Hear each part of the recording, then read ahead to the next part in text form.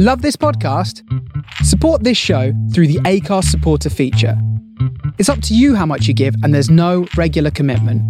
Just hit the link in the show description to support now.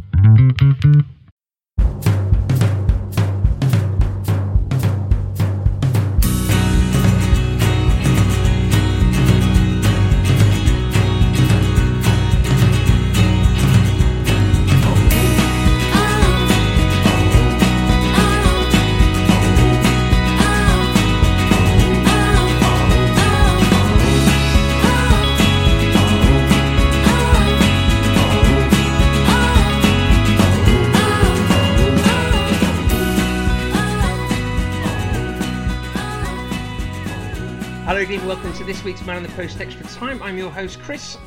With me this week, I've got Adam. Hello. How are we? I'm good, thank you. How are you? Very good, thank you very much. We are still, well, I don't know if we're in COVID lockdown or not anymore. I'm sure we will be again in a few weeks' time when the spike comes back through. So we're still doing our sort of coronavirus specials as there's no football. Normally the last few weeks we've been doing our sort of favourite game or favourite tournament. We're going for something a little bit different this week. We've got a very own proper author on. I think you described once as the Indiana Jones of writing. Is that right, James Montague?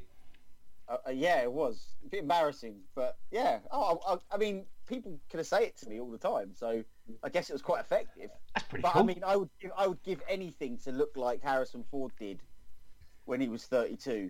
I mean, I'd literally, I'd probably kill people if I could look like that. Well, you look like Nick Faldo. That was the only problem. You don't look like that, do you? No, but he looked like. I mean, he probably was the most beautiful man of the 80s, wasn't he? Yeah. You know, but just rugged. Yeah. You know, I love him. Yeah. I love Harrison Ford. I reckon him and maybe Bruce Springsteen, if they turned up at your house with like a sort of toolbox and stuff, they'd know how to fix everything that was wrong, I think. I reckon Harrison Ford would do fuck all. I reckon Springsteen. I reckon probably be quite handy around the house. I reckon, Ford would be will be upstairs rifling through the knicker drawer looking for. So, Fair enough. And that's why I love him. That'd be you. So yeah, we're also doing on this podcast. We're doing. Our Pieces of Me podcast has come back, so that's your favourite 11 players so long as you're retired. So I asked you to have a stab at that if you've got them to hand.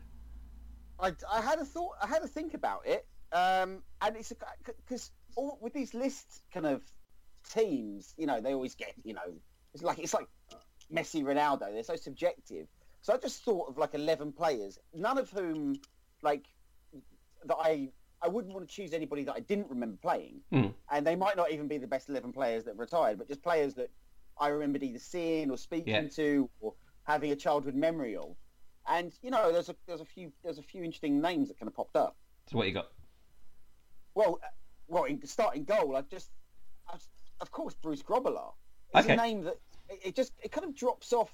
Like, people talk about modern keepers and how the game's changed and, that people kind of revere or at least appreciate goalkeeping craft a bit more, say, in the modern game.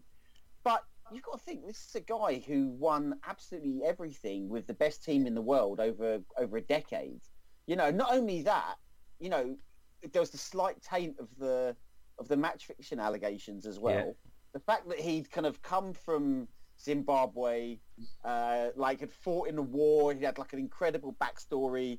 And people remember him as a bit of a clown, and he had a personality, and he kind of played up to it on the pitch, and but he knew how to use it to good effect. The European Cup final in '84, jelly legs, and and as growing up, everybody hated Liverpool because Liverpool were the team. Yeah, everybody hated. I mean, not Adam Liverpool. Still does. He's an Everton fan. Yeah, well, I mean, half of Liverpool. But there you go. There was. I mean, Everton were really popular at that time because Everton had a great team under Howard Kendall, and West Ham had a great team. Now, my team, and we had our best season. I mean, we still put out DVDs about the fact we finished third.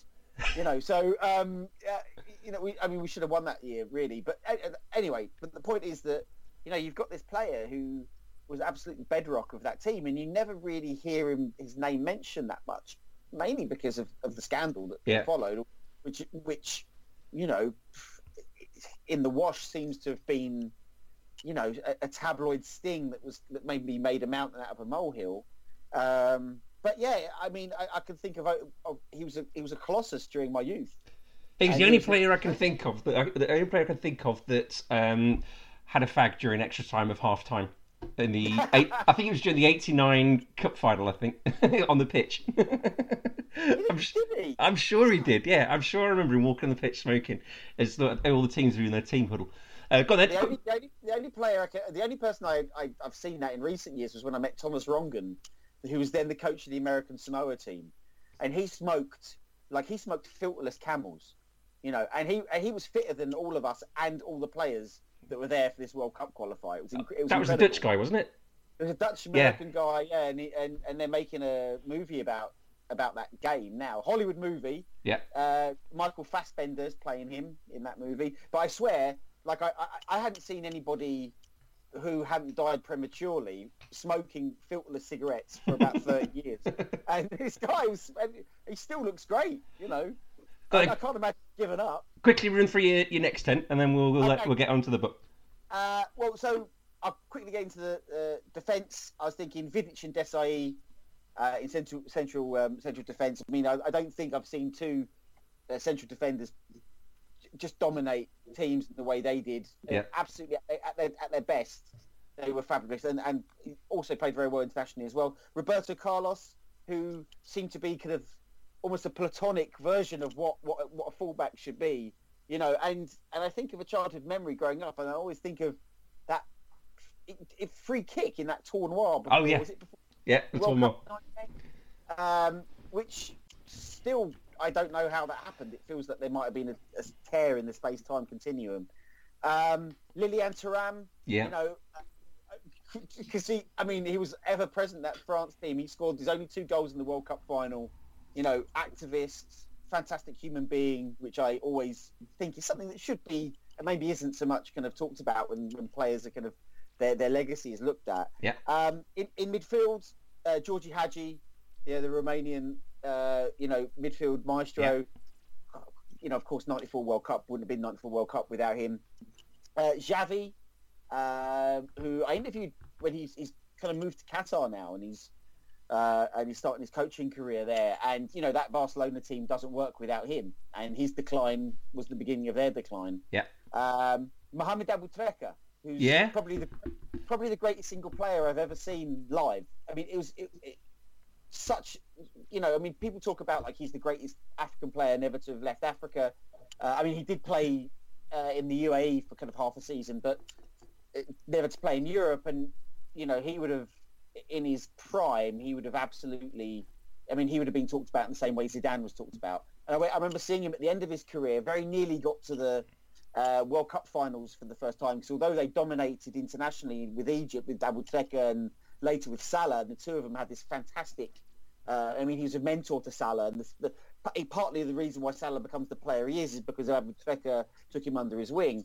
And really, he was, even at the end of his career, I went and saw them play in the Club World Cup when he was captain of Al Ahly. So he wasn't captain, but he was number 22 for Al Ahly. And I've never seen, I think it was against Corinthians. He just absolutely dominated that. And I remember with the Corinthian fans, it was, people didn't, who's this guy? But he was the classiest player on the pitch, and extremely good human being as well. And then, of course, I think you've got to have Maradona. You've got to have Maradona in there. Ronaldo. Yeah. The proper Ronaldo, because, I don't think you can forget that season where he scored like 50 goals, was it, for Barcelona? It was just, insane. Like that combination of power and speed and grace. And he seemed to be a very humble kid as well. And he's not a terrible human being like the other one either. Well, he said some terrible. I remember because I was in Brazil during the in the run-up, first at the Confederations Cup in 2013 and then the World Cup in 2014. And I was in a lot of very kind of nasty protests against the World Cup. I was going there and covering them. And some of that turned up in my book, 31-0. And he said some very stupid things about, you can't play football in a hospital. So he alienated a lot of kind of people in Brazil with that. So he has had his moments. But as a player, he's one of those, he shone very bright. And then of course, the whole controversy around the 98 World Cup, where he basically has an episode and then comes back and then wins it in 2002, with the Golden Boot, wonderful comeback. And then finally, I think Alan Shearer, is another player who doesn't quite get spoken about in that world class. But I remember seeing him, I think it was West Ham Blackburn 95, 96, 95, I think it was. I think he might have gone to Newcastle in 96. But I remember watching him and thinking he was a bastard. He was an absolute bastard. Yeah. And he absolutely bullied, I think it was Alvin Martin read, but he absolutely bullied our back line, and he was just, he never stopped, and he was just powerful, skillful, quick. He could do everything. It was like watching a masterclass, the way he tore apart. I think it ended up being 1-1. I even think Ian Dowie played in that game and might have scored. So in that respect, they shared the spoils, Ian Dowie and Alan Shearer, but he was seeing that was a real lesson in centre forward play. Julian Dix and Thomas Repka are going to hunt you down. They are. I mean, I always thought Julian Dix should have played for England more, but I mean he was quite a handful, wasn't he? So yeah. I mean we could have used him at various different tournaments for his penalty taking as well. Very underrated player, I think. Right, okay, let's go on to your book then. So your book is called 1312 Ultras. 1312. 1312. Sorry. Is it's everybody says it's because they think it's a year, but it's a number code that means ACAB, which means all cops are bastards. Okay. So is that one Slippy Pie, Chris? Is that what? Are you too village for that? We haven't got any cops here. We don't need them. Don't have it on the streets of Cornwall. No. I found this. The reason I called it that is because almost every place I went around the world where you see graffiti, you'll see this 1312. So you'll see ACAB as well. Yeah. But 1312, and it's kind of something everybody agrees with, whether political ultras, left-right ultras, apolitical ultras, but they all are against kind of control, and the police are pretty much the face of the state and state control. So there's a real anti-authority, anti-police kind of vibe that unites everybody, and it was quite difficult to get to a kind of unified definition of what ultra is, and 1312 seemed to be as close to any. I was going to say, the question I did want to ask you is what is an ultra, because that's just such an open-ended question, but probably one thing I'm going to ask you is what did you think an ultra was at the start of the book, and did your experiences change your mind by the end of the book as to what an ultra was? I had quite a good idea of what an ultra was. I mean, it's been something that I never really write about football, to be honest. I've done a few match reports in my time. I quite enjoyed it because it's almost like a treat to do that. But mainly I write about the stuff that's around the game. And so from the very beginning, I was in the stands rather than the press box. So I was with the fans, always attracted to where the loudest, most dangerous part of the stadium was. So I'd always find myself in there. So I was very aware about what ultra culture was. And that was one of the things that one of the reasons why I wanted to wait a little bit and this was the time to do it, was that I'd made enough contacts within the scene, because it's very difficult as a journalist because you're seen as bad as the police. You're part of the same problem, and so I wanted to kind of be in a position where people were not closing every door to me, and most people who write about ultras have that, and I was lucky that I managed to build up enough goodwill that I could open those doors. So I had a good idea what it was, but in a way, when I asked everybody I spoke to, like, how do you define ultra? And everybody could have gave me a different reason, or struggled to give any definition whatsoever. So the longer that I went on, the less sure I was about what it was. I mean, I knew that it was an absolute dedication to a team and to a lifestyle that is 24 hours a day, 7 days a week, to go beyond, Yeah. And so that was the very literal definition of it. But once you got into it and the scene, it was much more varied, and it depended where you were in the world. It was in the end. I found that it was almost impossible to pin down what ultra is, other than again a feeling of wanting to belong to something and belong to a group and find a kinship and identity in that group, and to be against something and to be against authority. And those two things kind of combined, I think, was the closest I got to kind of what ultras are. And I suppose that's what not changed my mind, but kind of what I learned over the period that I was researching it. Did it help being a West Ham fan? Because you mentioned in your book several times about West Ham and the ICF being looked upon quite fondly by ultra groups. If you told them you're a West Ham fan, did that open a few doors for the journalists that they're sort of normally quite wary of? Yeah, I mean, it was weird. It kind of did. And that can be traced back directly, I mean, to the ICF, of course. But in the modern era to Green Street Hooligans, which was, it's amazing. I mean, there isn't a chapter on England or Great Britain in this book, but English football culture is a constant theme through all of it, because ultras come from Italy in the late 1960s, but there's four, the way I looked at it, there were four major fan cultures that kind of emerge in the 20th century. You have the Barra Brava in Argentina, the Torcida in Brazil, you have hooliganism in the 1960s in England and in Great Britain, and then you have ultra, which, the ultra culture, which originates in Italy in the late 1960s. And they all kind of grow, and, as globalization increases and technology facilitates that, they're all taking influences from each other. And so what was interesting is that I would find out how influential English football culture and English hooliganism and the violence of English hooliganism, because it was seen almost like in the 70s and 80s, it was seen almost like punk. Punk and hooliganism were kind of very, very like attached, because these were outsiders. These were people who were against control, and they were spitting in the face of the authorities. And that's what hooligans did as well. And they saw them very much in that same kind of wheelhouse. So, yeah, it was kind of... and now what you've had is, although, after the kind of problems in the 1980s, after Heysel, then after Hillsborough, then after Taylor Report and everything, all the reforms that have taken place in English football, there is no space really for any, kind of fringe fan culture really to exist in the top level English football. But, what you find is that through films like Green Street Hooligans, they're still, people watch that like it's a documentary around the world. So whenever I went, I remember that I went to Israel and I met the La Familia, who's like a real tough group of Beitar Jerusalem, and they hate journalists and they hate pretty much everybody who's not them. I mean, they hate Arabs, they're very racist, but they found out I was a West Ham fan. They started singing West Ham Till I Die, it's the only English they knew.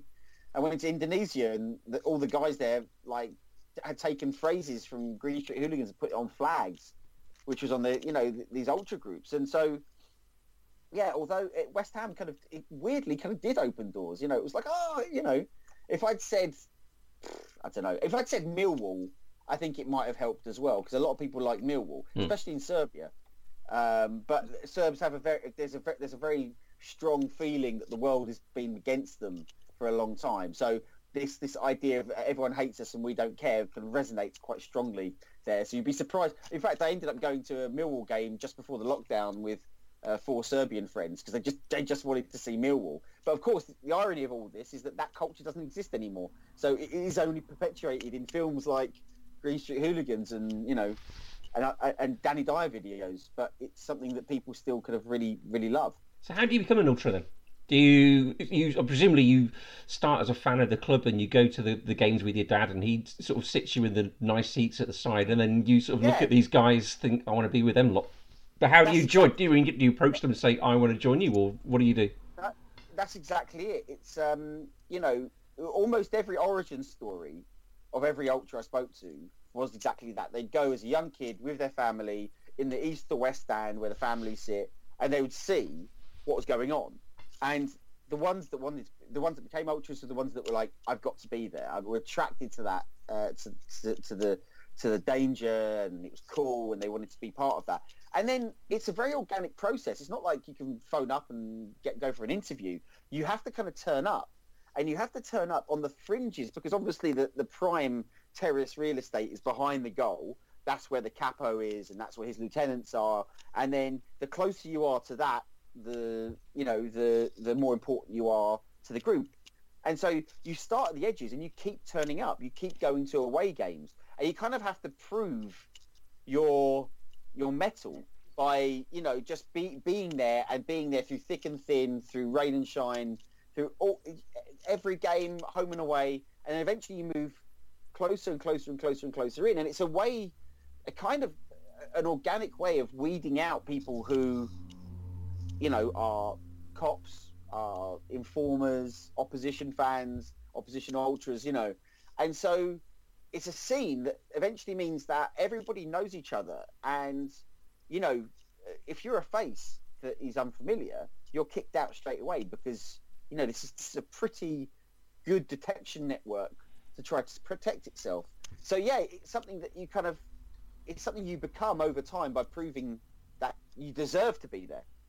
What do people make of? Sorry, you can ask a question. Sorry. Well, I just think when I was especially in the chapter about Italy, I was listening to because I listened to the audiobook. I was listening to the thing through, and when you talk about the more and more you talked about it, it started to sound like something from the mafia, something from these people walking around are almost like Don Corleone, Godfather-like figures who can have anything happen at the drop of a hat, and it does sort of have that feel to it. I suppose the ties to organised crime come in later on as well, but it is that secret society almost is what it makes it sound like, and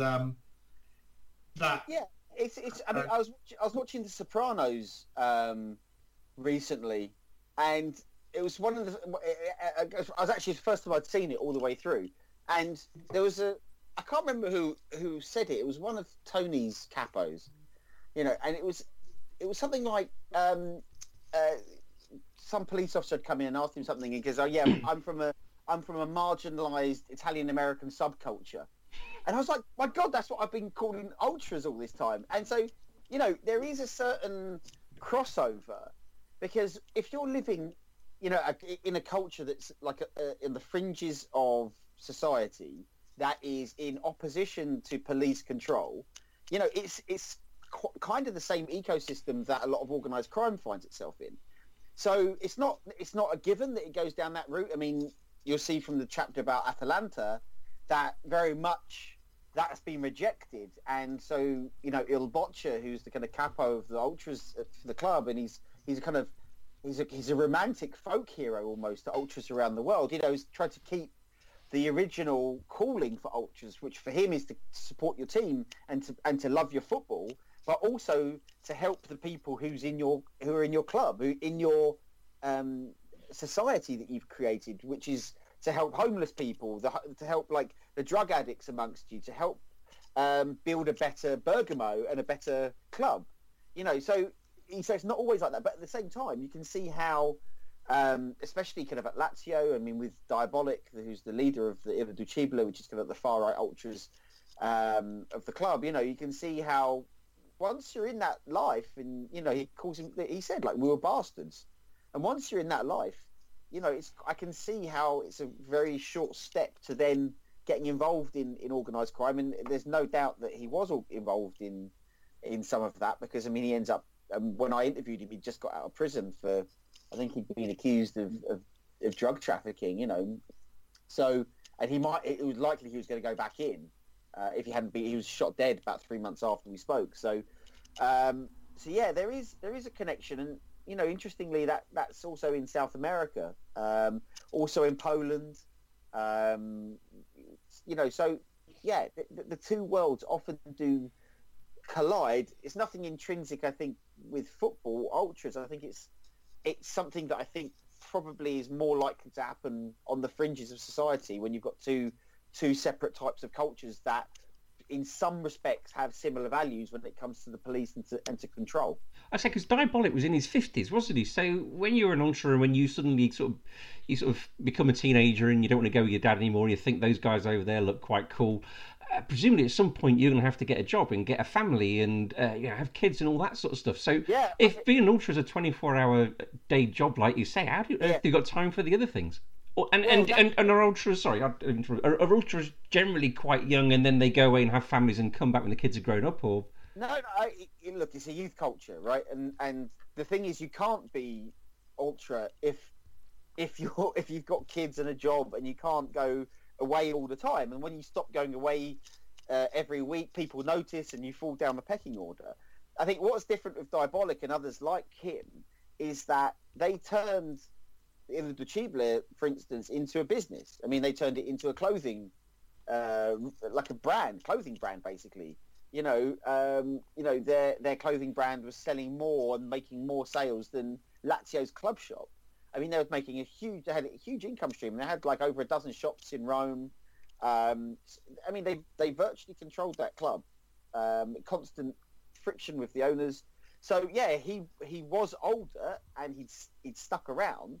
But that's because he was essentially the CEO of a business empire. So he was coining it, and then obviously he had a lot of extracurricular activities, which he ends up getting kind of arrested and goes to prison for as well. So yes, at the lower level, it is completely.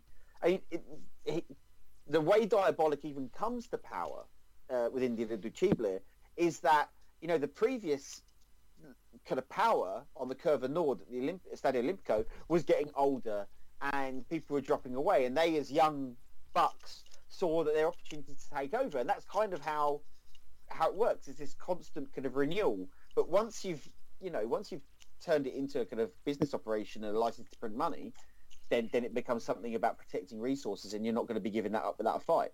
And I know it's a big thing in South America, isn't it? Where the fans are so entwined with the clubs.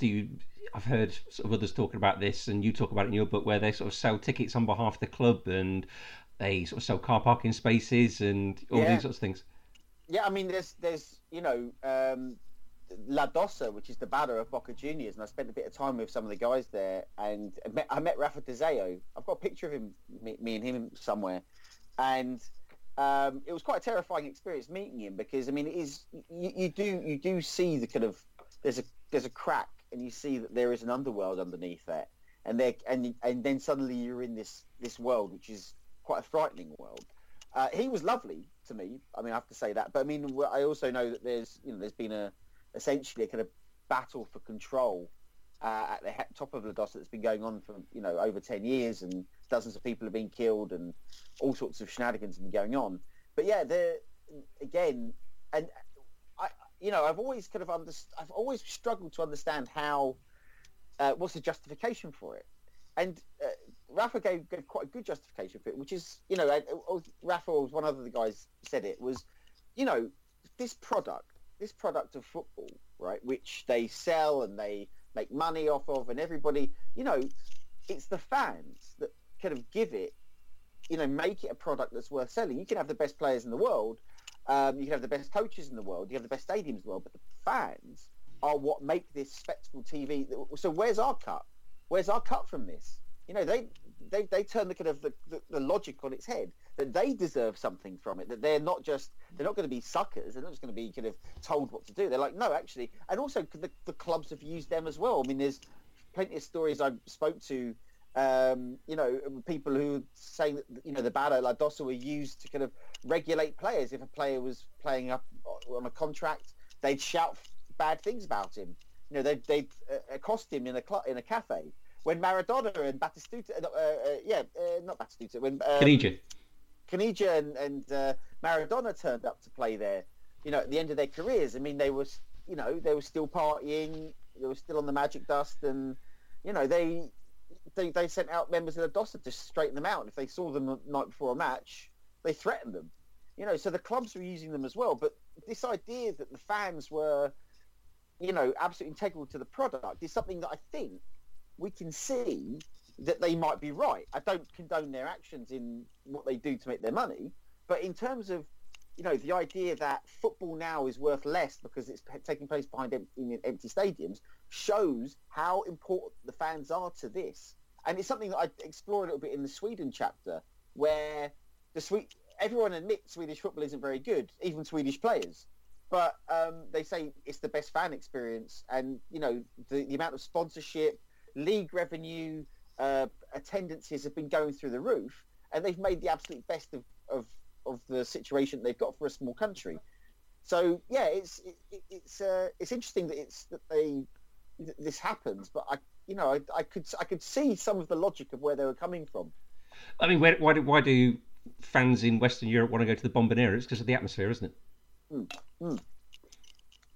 And it was incredible. I was there for a Copa Libertadores game, and Carlos Tevez scored the winner in like the 94th minute. In a packed bomb. I mean, it was under floodlights. It was a genuinely incredible experience. And I mean, I wasn't in La Plata. I wasn't in the Popular. I wasn't in the cheap seats because you have to pay something like they Ladosa run these kind of like adrenaline tours where if you pay money, you can go and stand next to Rafa Nadal. You can go stand next to him, watch a game, with these guys who are like probably all packing heat, and you can go and do that if you've got the money. You can do it. I couldn't do that. I'm a journalist. I can't pay to do that. So it's you can go to they run this ultra school, or they used to anyway, which Rafa called the kind of Harvard of the Harvard of ultras around the world, and it was teaching groups from Europe who would go and meet them, and I think they paid €5,000 for the privilege to learn how to set up a similar business in their own country. So it's a lucrative business, I tell you. Where did you need a change of underwear the most? Was it in the car park meeting him, or was it in Indonesia with the machetes? I would say, I mean, there were probably actually the scare, because once you're in it, and I find this a lot with a lot of my work, because I often end up in these situations where it's a bit dicey, and once you're in it, you feel there's the adrenaline is working, and it isn't until afterwards that you kind of really think, fuck, that was quite scary.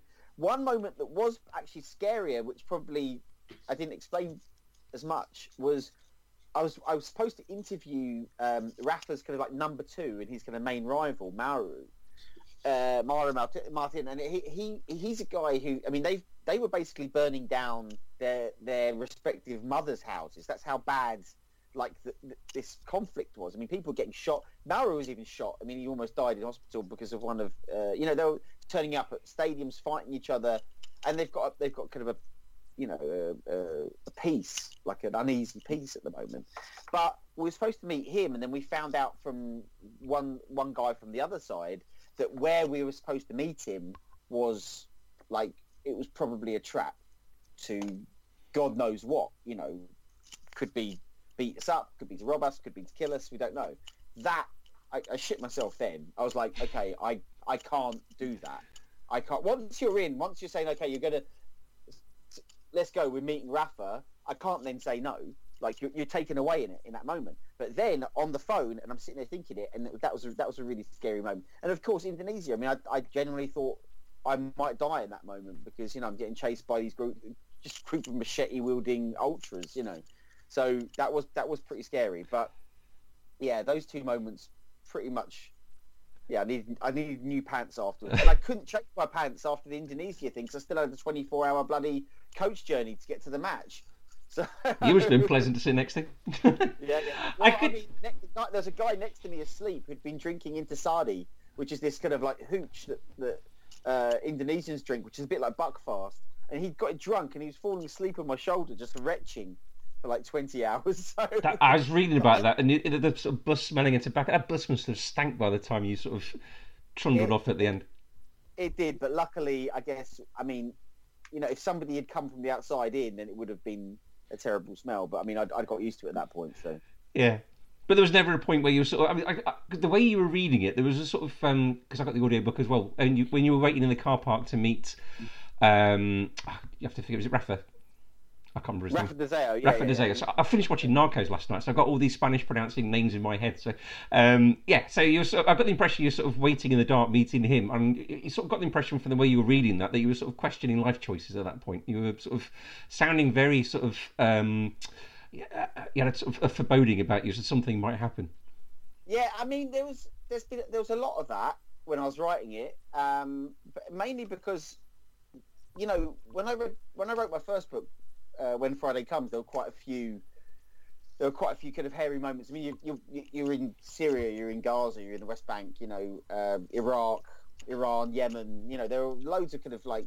But I was young. I was in my 20s, and you're a bit more brash, a bit more foolhardy, more taking more risks. 31-0, a little bit similar as well. And then the thing that changed is when I was writing Billionaires Club, I had a child. So, suddenly you're just thinking a lot more about like, I mean, this could go really wrong, and I think I even mentioned it at the end with the Indonesia section. I even write that, imagine my daughter having to hear this, it's that I'm not out there like, I'm not like a war medic or, a soldier fighting for, whatever cause I'm fighting for. I mean, I'm a football journalist writing about ultras and I get hacked to death in Indonesia. It's not something that seemed to be worth it at that moment. I mean, I'm glad I got back and wrote it, and so it was worth it. But yeah, I mean, there were a few moments where I did question whether taking that amount of risk and that amount of like getting yourself that embedded into the story, which is something that I've always done, whether it was really worth it. In hindsight, it was, but at the time, it was touch and go. When you talk about different groups of ultras, so you obviously have different classes of ultras, but different ultra groups have got different politics. So you talk about the far right or the Lazio fans. That implies that every Lazio fan that wants to get involved with that sort of thing is a far right fascist. I mean, that can't be true if you've got a group of thousands of people together. They must have sort of different political beliefs. There is. I mean, I would say that the Irreducible is out and out neo-fascist. I mean, there's no doubt about it. And that is the most dominant, or was the most dominant voice. I mean, now it's apparently disbanded, and after the death of Fabrizio Piccatelli, Diabolic. I mean, I met some really interesting people. I met a couple of left-wing ultras. I met a guy who's a publisher, lovely guy, progressive politics, who's mad Lazio fans. Of course you have Lazio fans who don't subscribe to the politics, but in terms of the terrorist culture, historically, then it has always been on the right, and then Irreducible, of course, takes it to a different level. But there's something else in Italy, which is, in Britain we've never really had that kind of like reverential fascism of Second World War figures, whereas in Italy there is still a kind of large respect, or there's a large constituency that respects Mussolini and still kind of adhere to some of his fascist ideology. I mean, of course, fascism was born in Italy in terms of kind of it being called that, and in terms of the Roman salute, which then Hitler took, and so he was in many respects an integral figure in the rise of fascism. So yeah, it's interesting that is still a politically acceptable choice for people to make, whereas in Britain, if you told people that you love Mussolini, I mean, you'd be ostracized. Yeah. So yeah, it's there is an identity on the terraces. It doesn't mean everyone's like that, but there is. I think you can say that. Quite. It's quite a common political identity what you find there. Obviously, you can't correct these people. If someone says something, the Auschwitz is your ovens and that sort of tifo, and when people coming out with sort of things like that, obviously you're one man in a sort of with a load of other people. You can't correct them. But do you ever sort of find yourself wincing or biting your tongue or?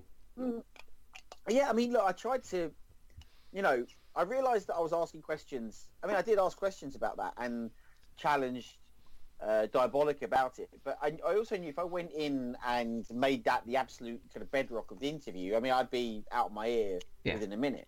So it was about trying to use a kind of interview technique that got the history and the story and the colour, but at the same time, asking how you got to those beliefs and why you've got to those beliefs. And so, I spent a lot of time around people who, were pretty much Nazis, and it was, it was very difficult at times. I mean, especially in Ukraine, the guy I'm interviewing has got, swastika tattoos everywhere.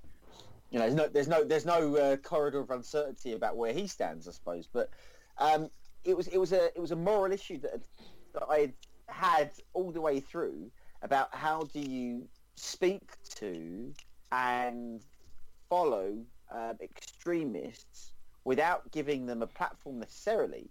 And it was something I not struggled with, but it's a question that I had with me at all times. And in the end, I was in two minds, because my publisher was a bit worried that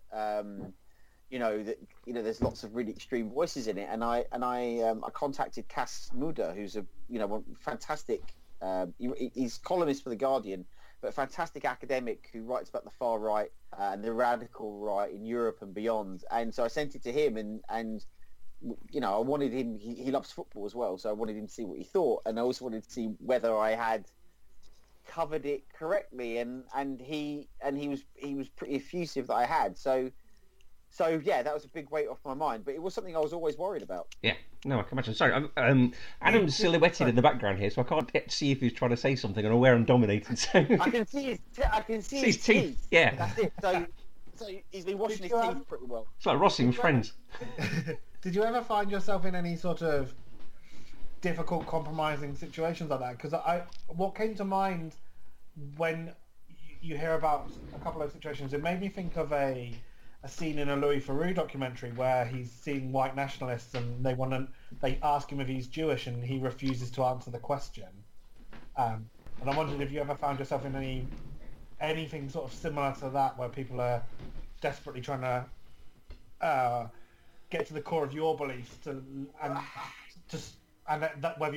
whether you ever worried about that being a barrier stopping you get to the level you needed to get the access. Well, one of the things that I found, and this is one of the reasons why I managed to speak to quite a few people, I later found out, was that I'd written this book, The Billionaires Club, which we spoke, this last time we spoke, right? And in it, it's a kind of it's a pretty strident attack on the super rich and what they're doing, not just to football, but to the world. And one of the things that kind of, Martino, who, I'm sure you watched Copper 90, Martino Rossi, he's basically the guy who helped me, especially in Italy, in kind of accessing. He's got fantastic contacts in the scene. And, this is, the way he said, we want to do this interview, it's not like a tabloid journalist, it's ethnographic. And the last book he wrote was this. And it was kind of talking their language in a way, because those issues are issues that that preoccupy the far right. I even mentioned that a lot with Ukraine, is that these guys who clearly were on the spectrum, but they were kind of restyling themselves as activists against oligarch control, corruption, kind of issues which are kind of cross political issues. There's across the political spectrum.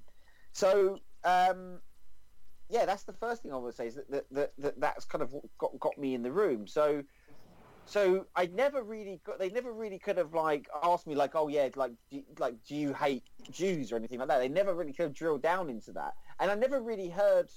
They did actually say some quite racist things, quite anti-Semitic things, but then you ask them about that, isn't that anti-Semitic? And then they'll be like, well, no, because and they'll give an answer. And again, you mentioned Louis Theroux.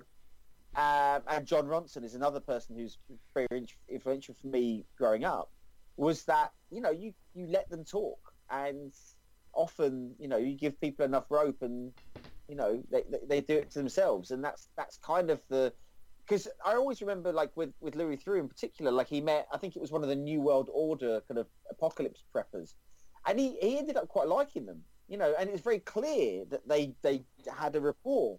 He had these crazy ideas, but he was a family man, and there was some rapport. And I have to say that a lot of the guys I met, some of them seemed quite nice. Of course they had kind of horrific views. That doesn't mean that people aren't human that hold those views. And so it's an extremely complicated world, and I think I write about this. You want to write about it as it is, and not as how you want it to be. And so yeah, I try to take that kind of approach with it. And I write about this at the end when I say goodbye to Diabolic, and it's been a pretty intense 2-hour interview, and we say goodbye, and his bodyguard gives me a hug, and we end up going to a cafe. And Martino and I are just so excited because we've talked to Diabolik. He's this major figure in the scene, and this would be excellent for the book. And it wasn't until later that night we went out for drinks with his friend in like a Rome bar, like we had a spritz. You know, I didn't have an open collared shirt or anything, but you know, other people did. No socks on, that kind of thing. And we're drinking there, and we're explaining what happened. And this guy just says, like, well, he's won, isn't he? He's won. He's look at you. It's like you've met a pop star, you know. And then it was like screeched to a halt, and I was like, yeah, you're right. You know, I've lost sight in that moment of the excitement of the story as opposed to the, you know, quite horrific things he was telling me during the interview. And so I was always questioning myself and always prepared for that kind of criticism. Had any of them heard of you before you approached them? Had any of them read your books before? And has any of them come to you afterwards and sort of spoke to you about what you've written about them in this book? Not really. I mean, you know, just the fact that the Billionaires Club had been written, and so that was kind of like, okay, then he's a different kind of writer than what they're usually used to when it comes dealing with journalists. Come back. Yeah, I mean, Mikkel, the Swedish guy, who's a very important figure in the book. I mean, he loved it. So I'm sending out books now. I'm waiting for books to come back before I mean, a lot of them have picked up the books and they've read them. They've told me they're reading them, and they're like, a lot of people in the scene, because I was worried that they would have thought that, you know, this was, you never talk to a journalist, this is ridiculous, like, why are you doing this? But it's mostly, to the people in the scene, it's mostly been quite positive. Because I think it shows that there is, I mean, obviously I have a lot of respect for the scene as well as the good parts and the bad parts as well. In terms of, like, I mean, I've got respect for the good parts, and obviously I'm very critical of the bad parts. But yeah, it's been mostly. But there's a few other people I'm still waiting to hear from that I'm, you know, I'm a little worried what they might think, you know. When you talk about the scene as a whole, how important? I know that this is difficult to generalise when you talk about the different movements around the world, but how important actually is football to the scene? Well, this is something that I was, you know, I actually asked this, as well as asking what is ultra. Like, the other thing was, like, do you still love football? And, you know, it's clear football is absolutely integral to the scene when it comes to the rank and file. Absolutely. We talked to somebody like Diabolik, and then it was like, you know, I couldn't tell you a name of a player. So there was something that once you got into the, you know, the criminal element of it, it wasn't really about football. It was about money, and it was about power. It was about belonging. It was about a gang. It was about a group of people that shared kind of similar values. But, you know, when it came to the vast majority of ultras, it was about football, and it was about the scene. You know, and this is the thing, we talk about the scene. You know, it's not just about supporting your team. It's about living by the rules of the subculture, very distinctive subculture. Which, you know, there are certain rules and norms within that, and so that was almost as important as the team. But yeah, football was absolutely essential for most people. But I was surprised about the amount of people at the very top who, you know, could take it or leave it. Are there any ex-players that are ultra? Sorry, Adam. Are there any ex-players that are ultras? Did you come across? I mean, famously, you've got Paolo Di Canio. I mean, you know, he was part of the Ducible, you know. Talked kind of movingly about meeting Diabolik back in the day. Oh no, sorry, so, I meant post-playing career. Sorry. Not really that I can think of. I mean, one of the interesting things is that there are players that have kind of connections, you know, to the terraces, but usually it's within the lower leagues and in the past. Because now, I mean, certainly in like the top leagues, players are basically the super rich, and they've got more in common with billionaire owners than with the fans. So look what happened in Germany recently, and German football is about to begin. I know this is probably going to go out next week. Is it going out next week? Yeah. Tomorrow. Tomorrow. So you've got German football coming back, and you know it's you know, the big issue before then was Dietmar Hopp, the owner of Hoffenheim, being criticised by ultra groups because they hate him because he's seen as somebody who's got around the 50+1 issue, which is like a religion to ultras over there. And so, you know, the where they played Bayern Munich, Hoffenheim played Bayern Munich, and Bayern Munich fans were ultras was chanting against Hopp. I mean, some of it was quite distasteful, but you know, they they started playing amongst themselves. They showed support for the owner over the support of the fans.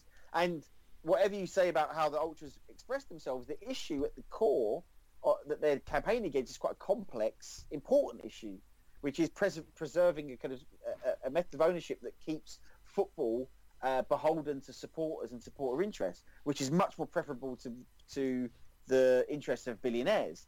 So yeah, it's you're not seeing many going back into the curve after they're finishing the game. But that works right in Germany because those ultra groups will work as a collective,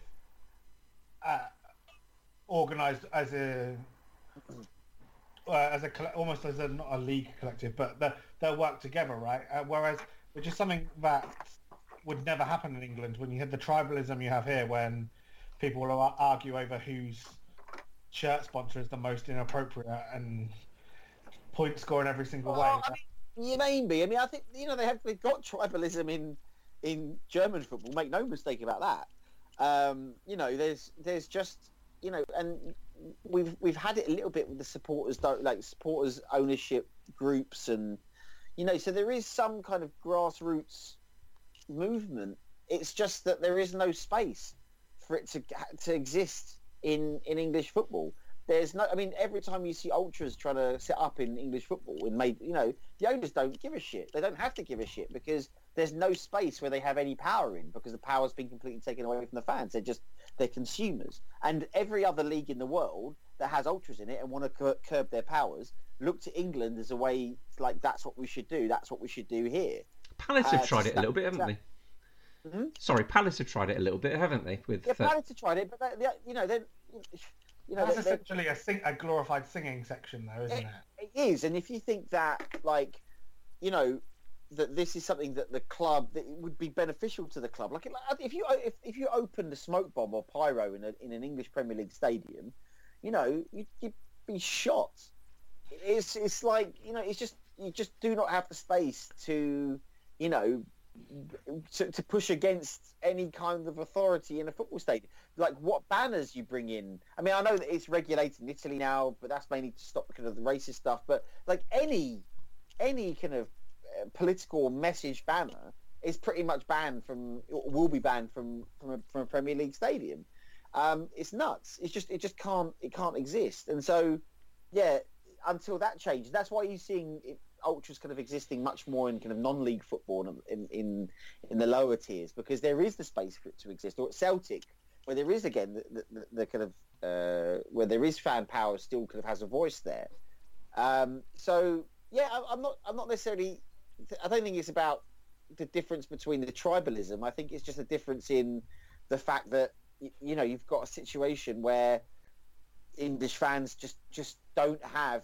They can't get a foothold at all in the top few levels of English football to build a culture like this, and to build a kind of understanding that fans actually have power. They actually could have power if they put their minds to it, and they come together on it. So why do you think were you ever tempted to, at any point, to write a chapter about English football in that regard? I know that there's never been a ultra movement, but like you said, there's so many connections and sort of how far away is the hooligan movement from?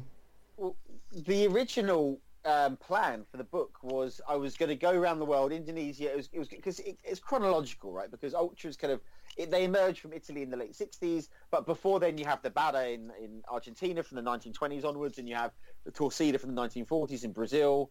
So then chronologically, ultras then spread out.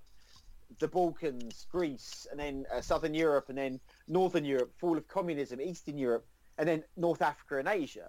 And then I wanted to go full circle, and I wanted to have a postscript originally that was back in England. And it was going to be around, what was happening with the kind of Football Lads Alliance, because a lot of guys involved in that were kind of talking about bringing a kind of a Lazio-style ultras group to West Ham.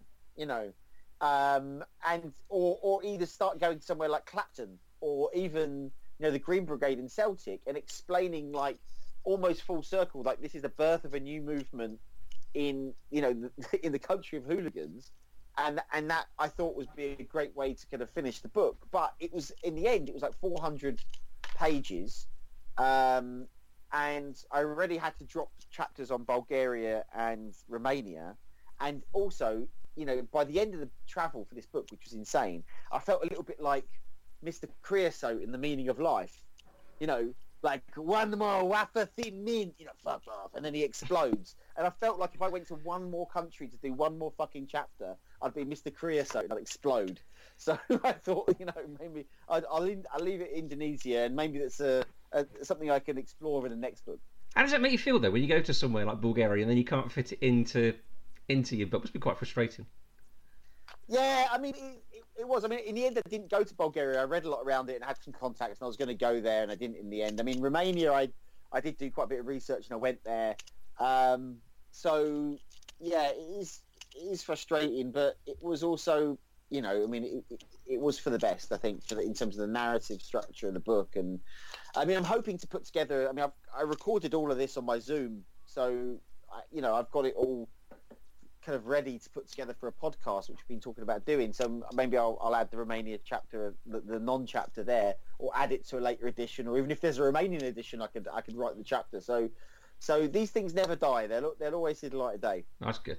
Did you get surprised in America, because the league itself being 24 years old this year?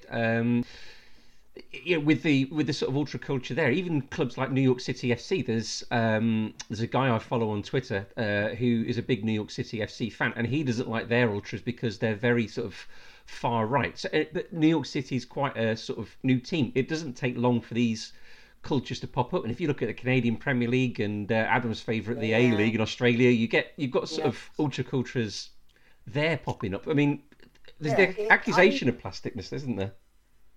Of course, and that's why I wanted to go there. I mean, I wanted to see how you build an ultra culture from scratch, right? Because, I mean, the whole thing about it is that it has roots, and it's built upon generation to generation of this youth taking over from the old, and there's this kind of generational kind of cycle.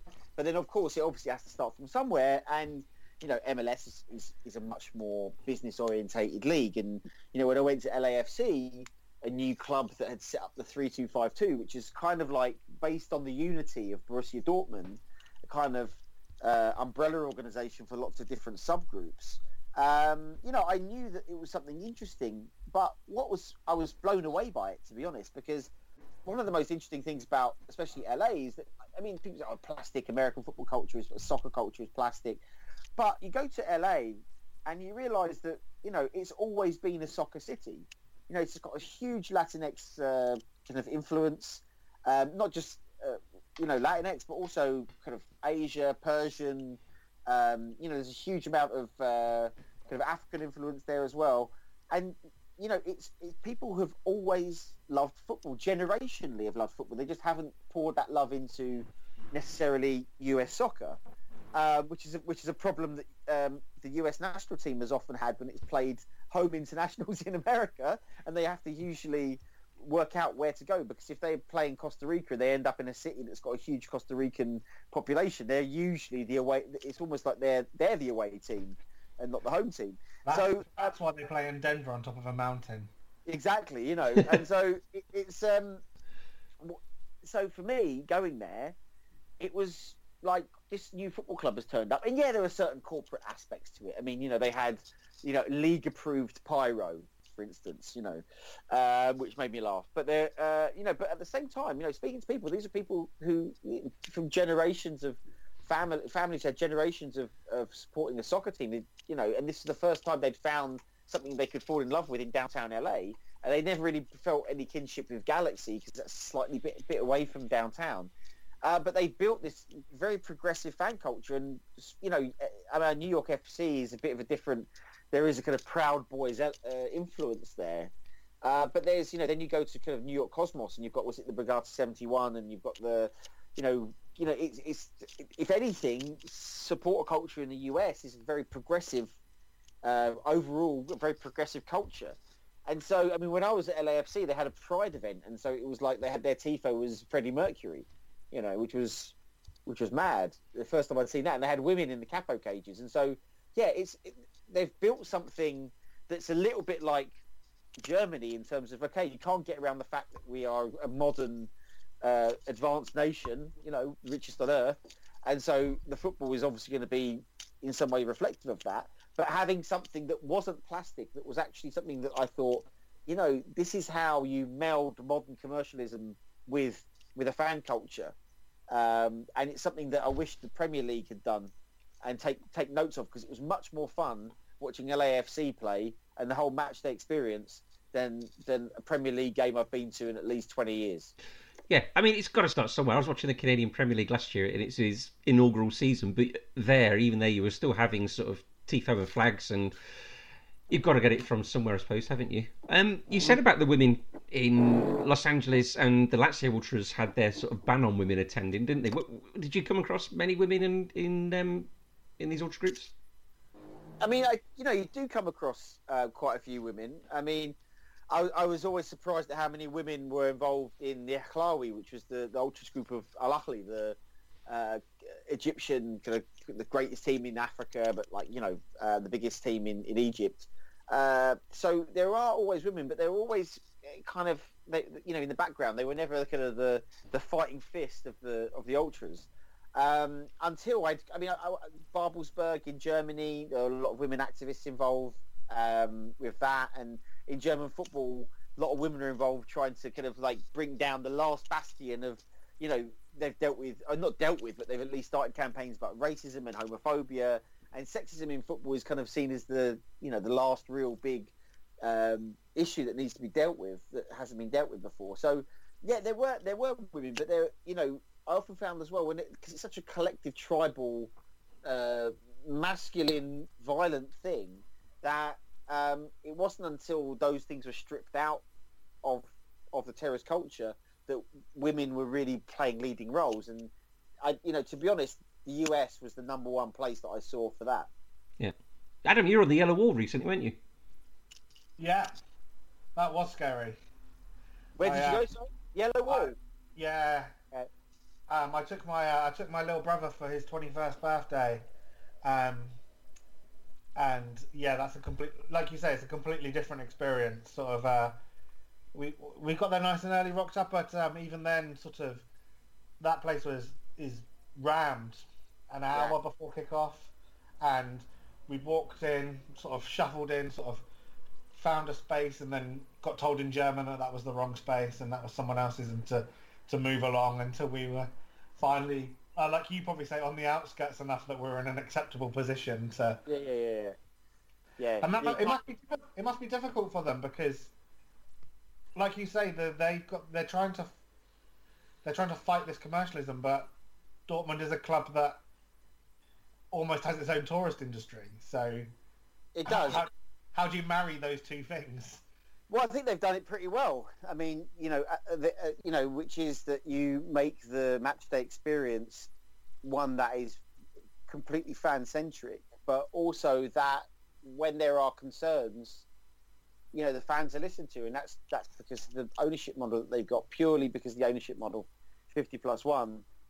I mean, Borussia Dortmund is slightly different in that it kind of floated and had disastrous time on the stock market. But I mean, in terms of German football in general, it's I wish we had that. I wish we had that. And I think if there was a kind of massive correction in football because of COVID and because of TV rights and it not being able to get back to normal, that's something that we should demand that English football should have in future. Because it has made German football a power in Europe. I mean, of course, you could say that Bayern Munich, enjoy the lion's share of success there, and I think that's true. But in terms of the everyday experience for fans, then there's just nothing like it. I mean, just Sweden, actually, I would say Sweden is very much like it, and they have a 50+1 model too, and it's just better. It's just much better. And if you care at all about what the experience is for the people in the stadium, and football is a sport now which cares less and less about that, because TV rights, what people think, often in China or the US matters more than what the fans think. But German football still has that. I mean, there's a lot of opposition to the way German football is organised, and like we mentioned with Dietmar Hopp, and also with RB Leipzig, and Bayern Munich would like to get rid of 50+1 as well, and they complain that we can't compete with oligarchs. But I mean, we've got to take the oligarchs out of the game, not get rid of 50+1. It's funny that you. It's funny that you draw that line, but the English football is very much seen as this global success because of the way it sells its atmosphere. But do you think? Oh, it's a lie. I mean, I don't think it is. Football stadiums is terrible. Yeah. Yeah, but it's the fact that the reason Premier League football is so successful is because of the way it's packaged and sold. Yeah. It's the full stadiums, and it's the reason the atmosphere is terrible. The atmosphere comes in any Premier League grounds. You can go to, like, as you know, Chris, I go to the Emirates semi-regularly down the road, 20 minutes, and it's a 60,000-seater stadium with atmosphere made by 2,000 away fans.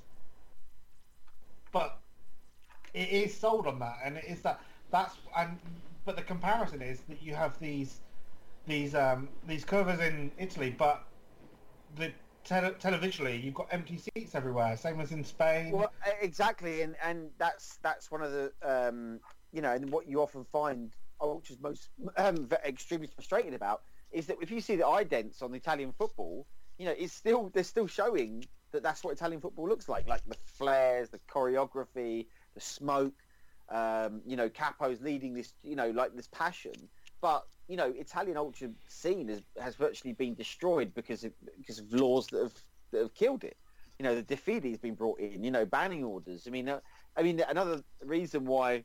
I mean, so many people. I ended up going to the Italian Cup final, and I had to go because I hadn't gone to a football match up to that point. I'd been going to Italy. I think it was my 5th trip to Italy, and I hadn't been because everybody I was interviewing had been banned from the stadium.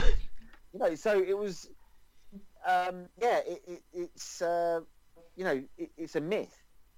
European football, if apart from the very big games or games that matter in terms of say a cup final or something like that, these have got great atmosphere. They're not. If you want great atmosphere, go to Morocco and go and watch Raja Casablanca. That's an atmosphere. Even go watch LAFC on a home game. Against Galaxy. That's an atmosphere.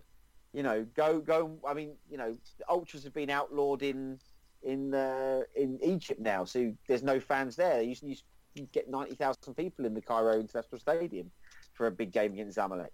That's been destroyed. So it's a culture that's under attack, and it's being kind of legislated out of existence in many respects. But where it is growing and where it's finding a new kind of foothold. It's adapting to the 21st century. Indonesia, another case in point. My favourite bit of the book is when you were in Morocco and you wrote down your telephone number for that policeman, and then all the ultras said, "I'm not calling you." You were blacklisted. Yeah, I was absolutely ghosted by all of them. And I thought that was important because one of the questions I get asked by everybody for the book is how did you get access to speaking to these people? And it was a lot of hard work to do that. I mean, I pulled in a lot of favours, and but there was a lot of chapters that I couldn't do because they just said no. You're a journalist, of course not. So this was just the tip of the iceberg, and I couldn't write every story about who said no, but I thought that Morocco, I'd taken quite a long trip to get there, so I thought I've got to tell this story about about the time I didn't get to speak to anybody and why, and also I'd hoped it would make people appreciate how tenuous it was. Often I was flying to a country to meet somebody and I had no idea whether I'd meet them or not. And that was one didn't work out. I kind of got that sense just from the story of the bus trip in Germany when you were ostracised to the front and everyone to the back, no one talked to him. I was, and then I just said stop the bus and I got out.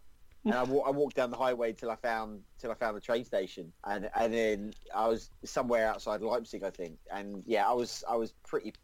I'd be interested to hear what they think about this, about how I kind of told the story of them. I mean, a lot of people will say actually, that's the rules, that's ultra, that's the scene, right? That's how you got to, you can't have journalists there. They did the right thing. I just don't know. I expected after spending a lot of time around kind of pretty right-wing people, that these guys would be a bit more, I don't know, open to the idea of a kind of foreigner being around them. But rules are rules. Yeah, it turned out they rules are rules, and they didn't want me anywhere near them. Yeah. Two things then. We're going to sort of wrap this up in a second because we often get told off for our podcast going off for too long. So a couple of places you didn't cover. You didn't sort of cover sub-Saharan Africa, the Orient, maybe sort of Caribbean, Central America. Are they sort of, have they got ultra cultures that are less known about but still just as passionate, or is it not sort of caught on there? When you mean sub-Saharan Africa, what do you mean? Like Mali? No, I mean maybe if you draw a line sort of Central African Republic, South Sudan down, so you sort of go Tanzania, Angola, Zambia, you know. I would have loved to have done on Sudan. Sudan was really on my list of countries, so I made a big list of countries, and it was too difficult, too much travel. So Mexico, Colombia, the countries I wish I had done a chapter on, basically Sudan, Mexico, Colombia, Russia, and then when you got to kind of, I mean, Israel, but I mean, again, it was a country that I covered a lot in When Friday Comes, and the ultra scene as well, which I've written a lot about the ultra scene there. So I've got a really good ultra scene in Israel. And then in terms of kind of Asia, I mean, Japan and Malaysia, China to a lesser extent, but I thought Indonesia was, you know, I mean, it's obviously a very big, diverse place, but, you know, I thought Indonesia would be enough. But yeah, in terms of like, you know, important places I wish I'd spent a bit more time in. Again, Russia I went to Russia, and I had like a month in Russia, and I turned up there before the World Cup thinking I can go meet some ultras, and then found out that all the ultras had been sent packing to their dashes because you know, Putin didn't want them making any trouble when the world was watching. So I didn't speak to anybody when I was there, so I just went to the World Cup instead. Well, that's all right. Yeah. So I mean, it wasn't bad. I mean, I did a couple of stories. I was at the Switzerland-Serbia game. I did a story for the New York Times about that, you know. And, well, that was quite a fair, wasn't it? It was quite it was uneventful. Yeah. You know, uneventful. What's next? My favourite part of that match was there was a guy, Brazilian television, who thought that when Xhaka did the kind of eagle hand gesture, because I've been covering Kosovo for years, I knew exactly what this was, you know. And because one time, one drunk Albanian guy tried to make me do it on camera, and I was like, man, I can't do it. I mean, I can't be doing that. It's like a nationalist symbol. And he got really angry, and I thought I was going to get into a fight with him. And so I knew exactly what this was. And so this Brazilian TV guy thought it was the Doves of Peace, which I thought was brilliant. You know, he just got it completely wrong. He thought it was Doves of Peace. Full of him. And what's next? What are you working on next for books or for? God knows. I've got no idea. I don't even know if I could even do a book like this again. I don't even know if the world is going to allow me to do a book like this again, because I got a feeling that travel is going to be almost impossible. I mean, this book was, you know, the last 6 months in particular. I mean, I went to 4 continents, and I just got a feeling that kind of travel, that kind of freedom that I've had is going to be gone. Yeah. And so, I mean, I was already thinking, I mean, I mentioned it earlier, you know, I've got a daughter, and I've had so many scrapes. I feel like I've kind of, you know, one day I'm not going to be so lucky, and maybe I should quit where I'm ahead. I mean, this is my 4th book, so yeah, I'm thinking about what to do next, and you know, I just want to get to Istanbul. That's my main kind of like aim right now. I've got the feeling reading. I've got the audiobooks and listening to this. I've read all your other books until now. This is probably the most James Montague of all the books you've probably done so far. What does that mean? Going back to the Indiana Jones of football writing I introduced you as at the start. So, I don't get you as a sort of man writing about sort of billionaire football clubs. I mean, it was a great book, but that's a sort of David Conn kind of book. Going and meeting the fans and getting entrenched in their system and their style and their way of life. I see that more as a very sort of James Montague book. If you sort of see the definition, I'm trying to get there.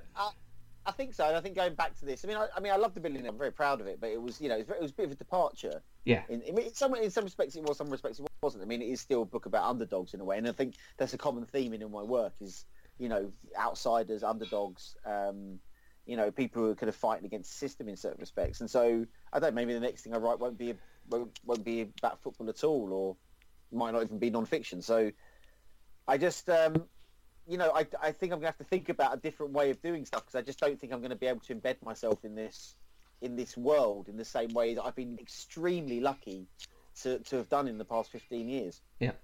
Adam, you got any final questions? No, that's great. Cool. I'm looking. I really like the yin and yang of we're talking about a book about sort of deep-seated ultraculturalism, and then behind you there's a sort of baby's bottle, bringing you straight back down to earth.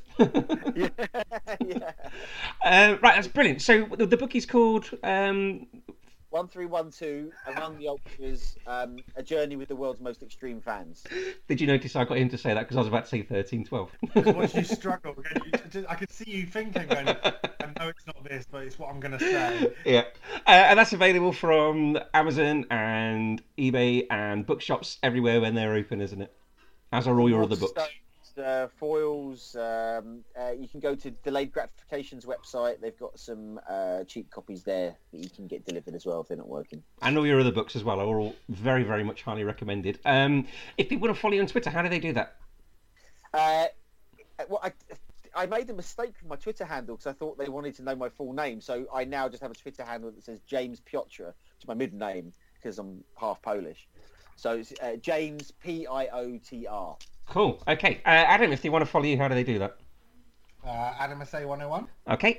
We are part of the Man on the Post or Man on the Post network. That's at Man on the Post on Twitter. On Facebook, you can like Instagram. You can like us on Facebook. There's been podcasts out this week about people choosing, as James did at the start, his favourite 11 players as long as they're retired. That's the 11 Pieces of Me. I think there's a Championship Manager podcast coming out soon.